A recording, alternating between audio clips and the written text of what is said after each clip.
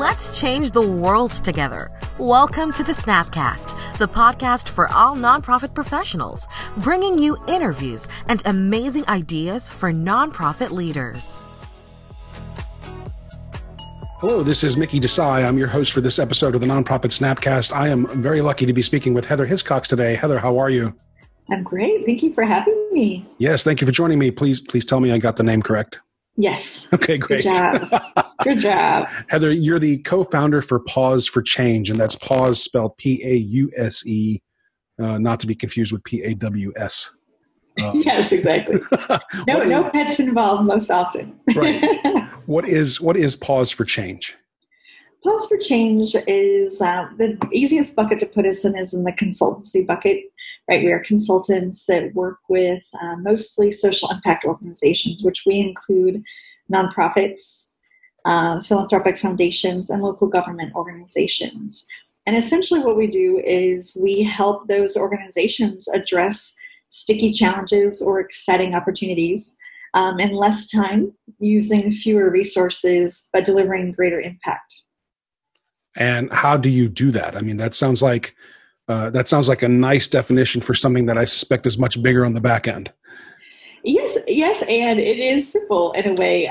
We use a mixture of methodologies where we've taken really the best of design thinking, rapid experimentation, lean experimentation, agile, blended with like organizational change theory and social justice, if you can imagine that, put it in a blender, and then distill it down to like the most basic skills that we need to address problems and navigate uncertainty. Those skills we've really simplified and we teach organizations how to use to change the habit of how they address challenges and opportunities within their organization. Because we all have ways that we normally do it as people and as organizations. So we want to interrupt the actions and the normal status quo behaviors that most take so that they can see different outcomes and have new impact. So I imagine that your methodologies are actually pretty helpful these days, helping nonprofits find their way out of the results of pandemic. Absolutely. Yeah, it's really about helping them apply it to what the challenge is right then. And it changes and it shifts, and this pandemic has definitely shown us that. So I don't know. I'm trying to imagine an average nonprofit, whatever that really means, right? And thinking about a nonprofit that may have its strategy just completely shattered by what's happened with pandemic.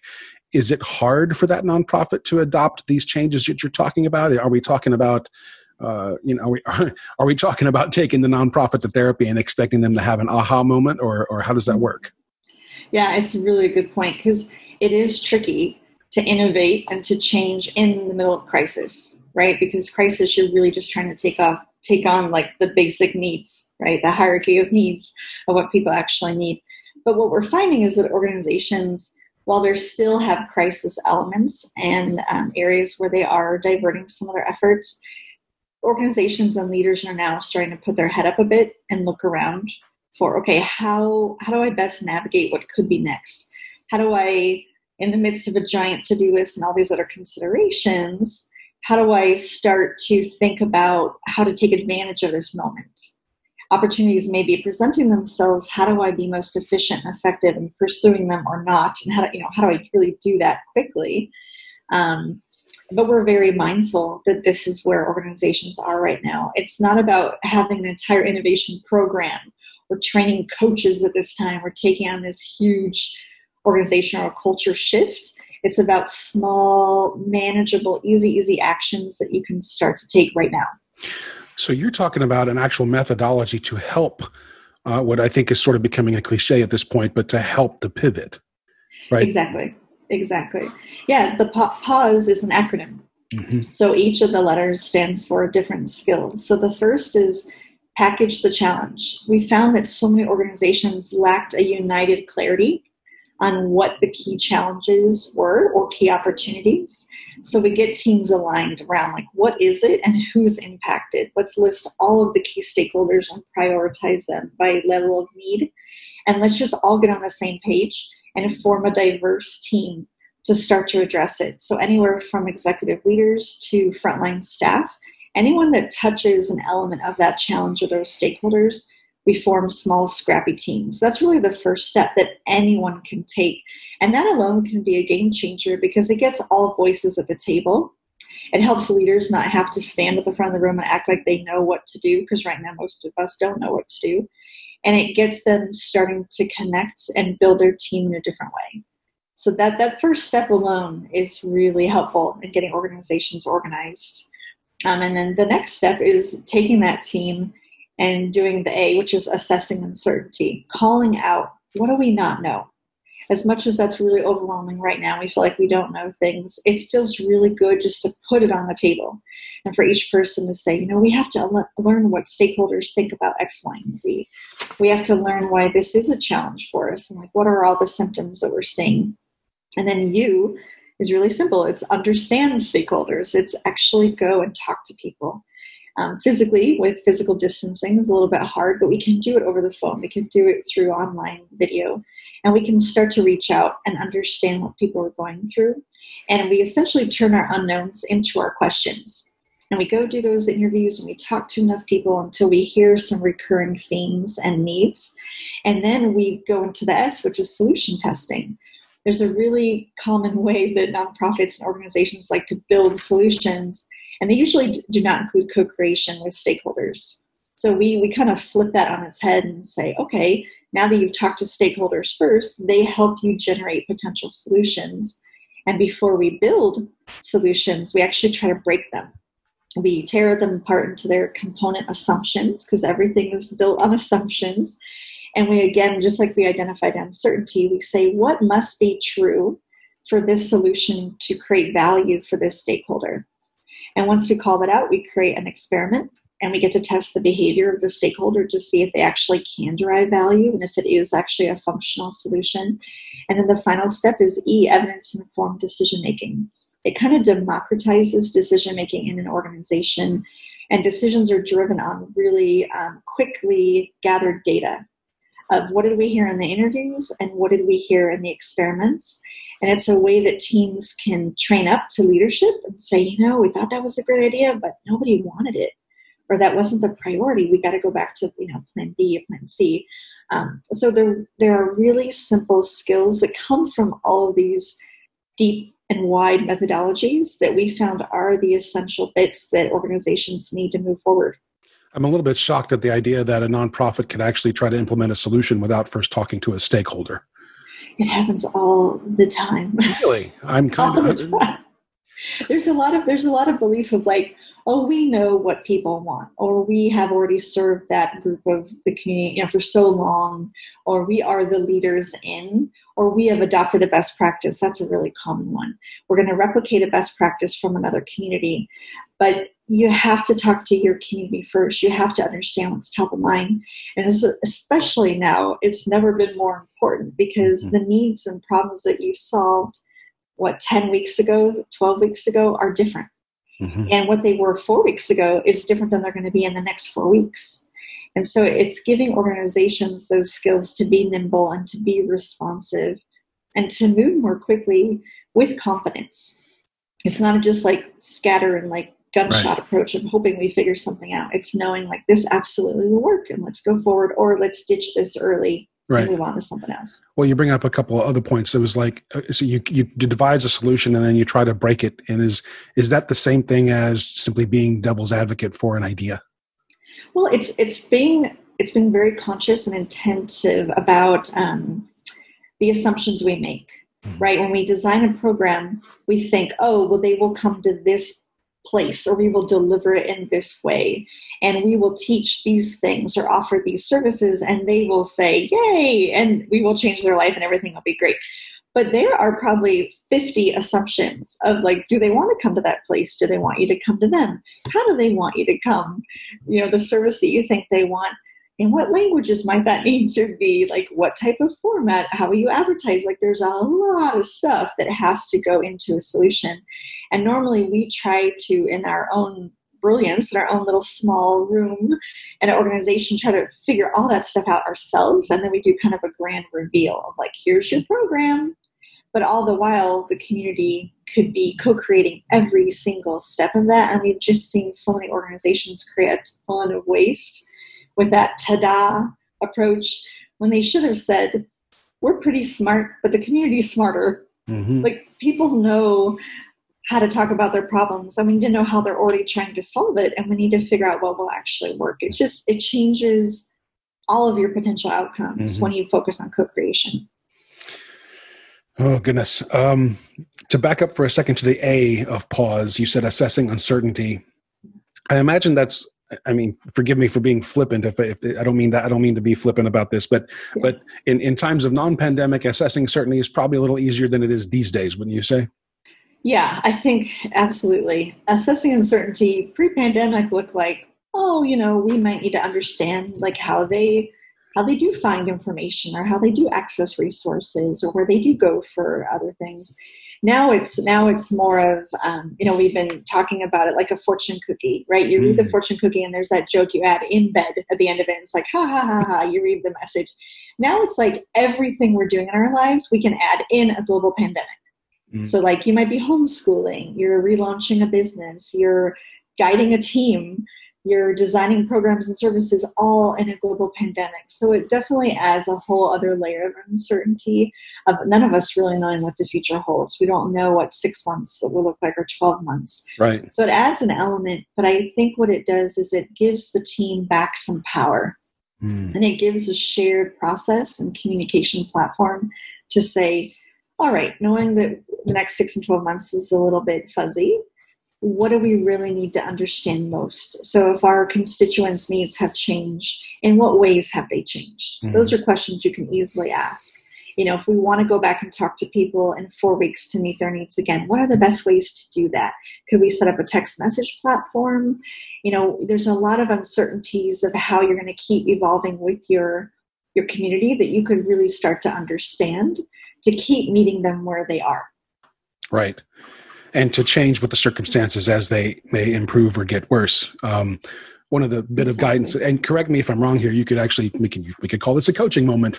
I was coaching another nonprofit to, try to navigate their way out of the pandemic fog. And I said, look, here's what you should do. You should come up with a set of activities and initiatives that exist as long as the current state is around, and that has an open date on it, because we know that we're going to be under as long as we don't have a vaccine or a treatment or something improves.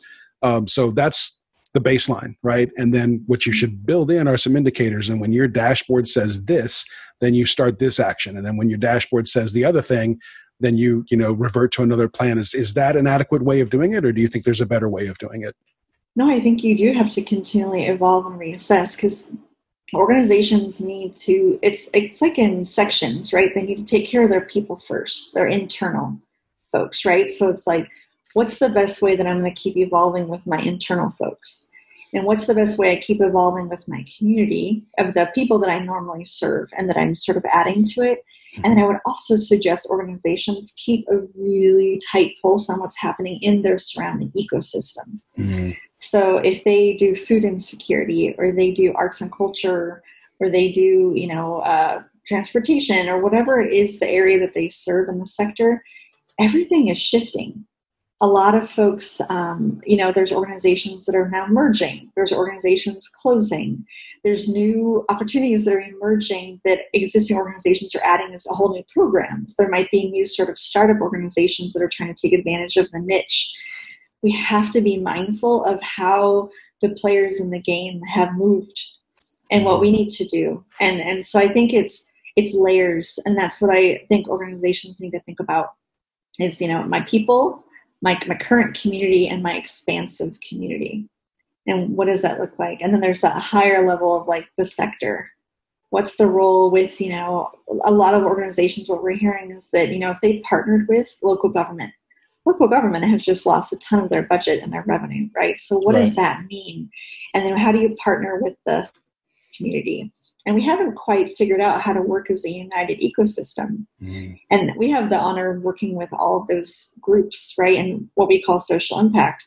And so it's very interesting. We think there's going to be some cool opportunities that will emerge where, cities have to say, we can't do this right now. We're not just going to use you as a safety net. We're going to communicate a strategy, and then we're going to coordinate with philanthropy to figure out how we can really make sure that we have a cohesive response that also evolves. So I think that's something that's going to keep emerging. Interesting. And it always, like you're saying, it always helps to keep an eye out on the horizon. Yes, absolutely. And in my mind, the horizon is the community, right? The horizon is everything that the rest of the ecosystem is dealing with. So, exactly. So you say a nonprofit can do all this virtually these days. You don't have to obviously be in person to do this. If an organization wanted to be in touch with you, how would they do that? Yeah, we used to do a majority of our work virtually before, pre-pandemic, and now we're just doing more of it now that we're in this. And so they can go to the website, pauseforchange.com, and learn about the ways that we work and see some examples, see the ways that the process will benefit their organization, and they can read our articles. We do a lot of writing about what we're seeing in the sector and what we recommend. So on our insights page, there's a lot of blog articles. We have an uncertainty resources page where we're doing regular webinars to talk about the key topics. Mm-hmm. And then right now we know that organizations are hurting. So all of our projects and programs, everything we're working on is half price. And it's all virtual and easily accessible for individuals that want to up-level their skills and have support, and for teams that want up-leveled support and skills. So it really just depends where they are. And then we're also offering free weekly office hours. So any organization that just wants to have a thought partner, an open ear, an open mind that might have seen something they haven't, they can reach out to us through the website to schedule an hour-long session. That's totally for free. It's not a sales call in any way. It's just our way of trying to help people, like you said, kind of see through the murkiness. Right. That's brilliant. While we have a little bit of time left, is it okay if we talk about the Possibility Project? Absolutely. Sure. And what is the Possibility Project? I'm keenly interested, but I don't want to steal your thunder. So please tell us about the Possibility Project. Yeah. So during the first 4 or 5 weeks of, the forced pause that we all had to take with the pandemic, my business partner, Amelia Claiwan, and a great colleague and friend of ours, Devin Davey of Devin Davey Consulting, we started saying, wow, this is awful. And we're seeing some really interesting movement in the sector. We're seeing philanthropy is shifting and how they're working with nonprofits. We're seeing forced collaboration now coming to light. We're seeing the ways that people are kind of open to some of these new opportunities. And so we wanted to understand how other people were thinking about this time and space, and what needed to go away, what needed to really arise up and continue. Mm-hmm. And so we started interviewing people all across the country, and we asked them 3 questions. We said, how are you? And what's happening with your work, right? Because we wanted to get grounded and rooted in their context, which is fascinating to get such a different representation all across the country. The second question was, what dysfunctions in the social impact sector do you want to disappear with the virus? And the third question was, what is bringing you hope? From what do you see emerge right now that's giving you hope about what could be possible for the future of the sector?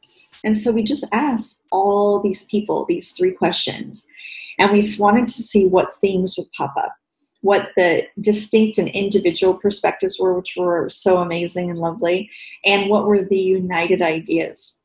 And so we took these key themes, and they kind of generated these big, bold questions that the sector needs to ask moving forward, and we turned it into this initiative where we are going to hold multiple conversations every month, where we're having invited speakers to kind of do the thought provocation, talk about the issue at hand, and then invite a community of problem solvers and change makers together to talk about dysfunction and the possibility. And so our first is launching a couple days on the 21st of May. That'll be the very first. And that's focused on philanthropy and power. What are the dynamics that created the power differential between foundations and nonprofits? Who are the power brokers that sustain it? Yeah. And what are the cracks in the foundation that we could perhaps explore and identify to see what could be possible with reframing that power relationship? So that'll be the first, and then we'll continue to diving into that topic and others every month, every couple weeks as we keep moving forward through this. And the goal is that we're holding the sector accountable as we emerge into what we're calling better than normal. In the normal, we accepted a lot of stuff that it's kind of strange that we accepted in this sector. And I think it really limited our ability to actually solve social problems. So we're calling that out and saying, like, really? Why was that acceptable? Right. Like, that didn't work. And there's just really amazing stuff that people are talking about and doing. And how do we leverage that and grow that? So it's added inspiration to us in this time of pandemic. It's given us kind of a guiding light to draw us forward through that fog. And we're just hoping we can unite this community of amazing people that we get to have in our personal networks to come together and really vibe off each other and see what could be created. So you're talking about a live online session for these folks, right? I mean, is it invitation only? Can a guy like me get in on that, or will I be a spectator? Absolutely. No, you can definitely, anyone can register on Zoom. It's open. We have a LinkedIn group that people can ask to join. And that's a way that we want people to have a conversation after the session is over. We want to keep the conversation going within that group. And that way people can also connect with each other professionally and see, what part of the country they're in and what part of social impact they're really playing in, and just keep enhancing that network and growing it. I can't wait to check it out. I am actually greatly looking forward to that. And please let me know how I can help the effort. I think it sounds very exciting. Thank you. Yeah, we will. For sure. Heather, thanks for taking the time to do this recording with me today. Absolutely. Thank you. This is awesome. And to our guests, our listeners, please, we love hearing from you. We'd love to get your suggestions on future episodes and other topics that we might cover on the Nonprofit Snapcast. And you can reach us at nonprofitsnapcast.org. Thanks for joining us. Hope you and yours are staying safe. We'll see you again with another episode in a few days. This has been the Snapcast. Thank you for joining us.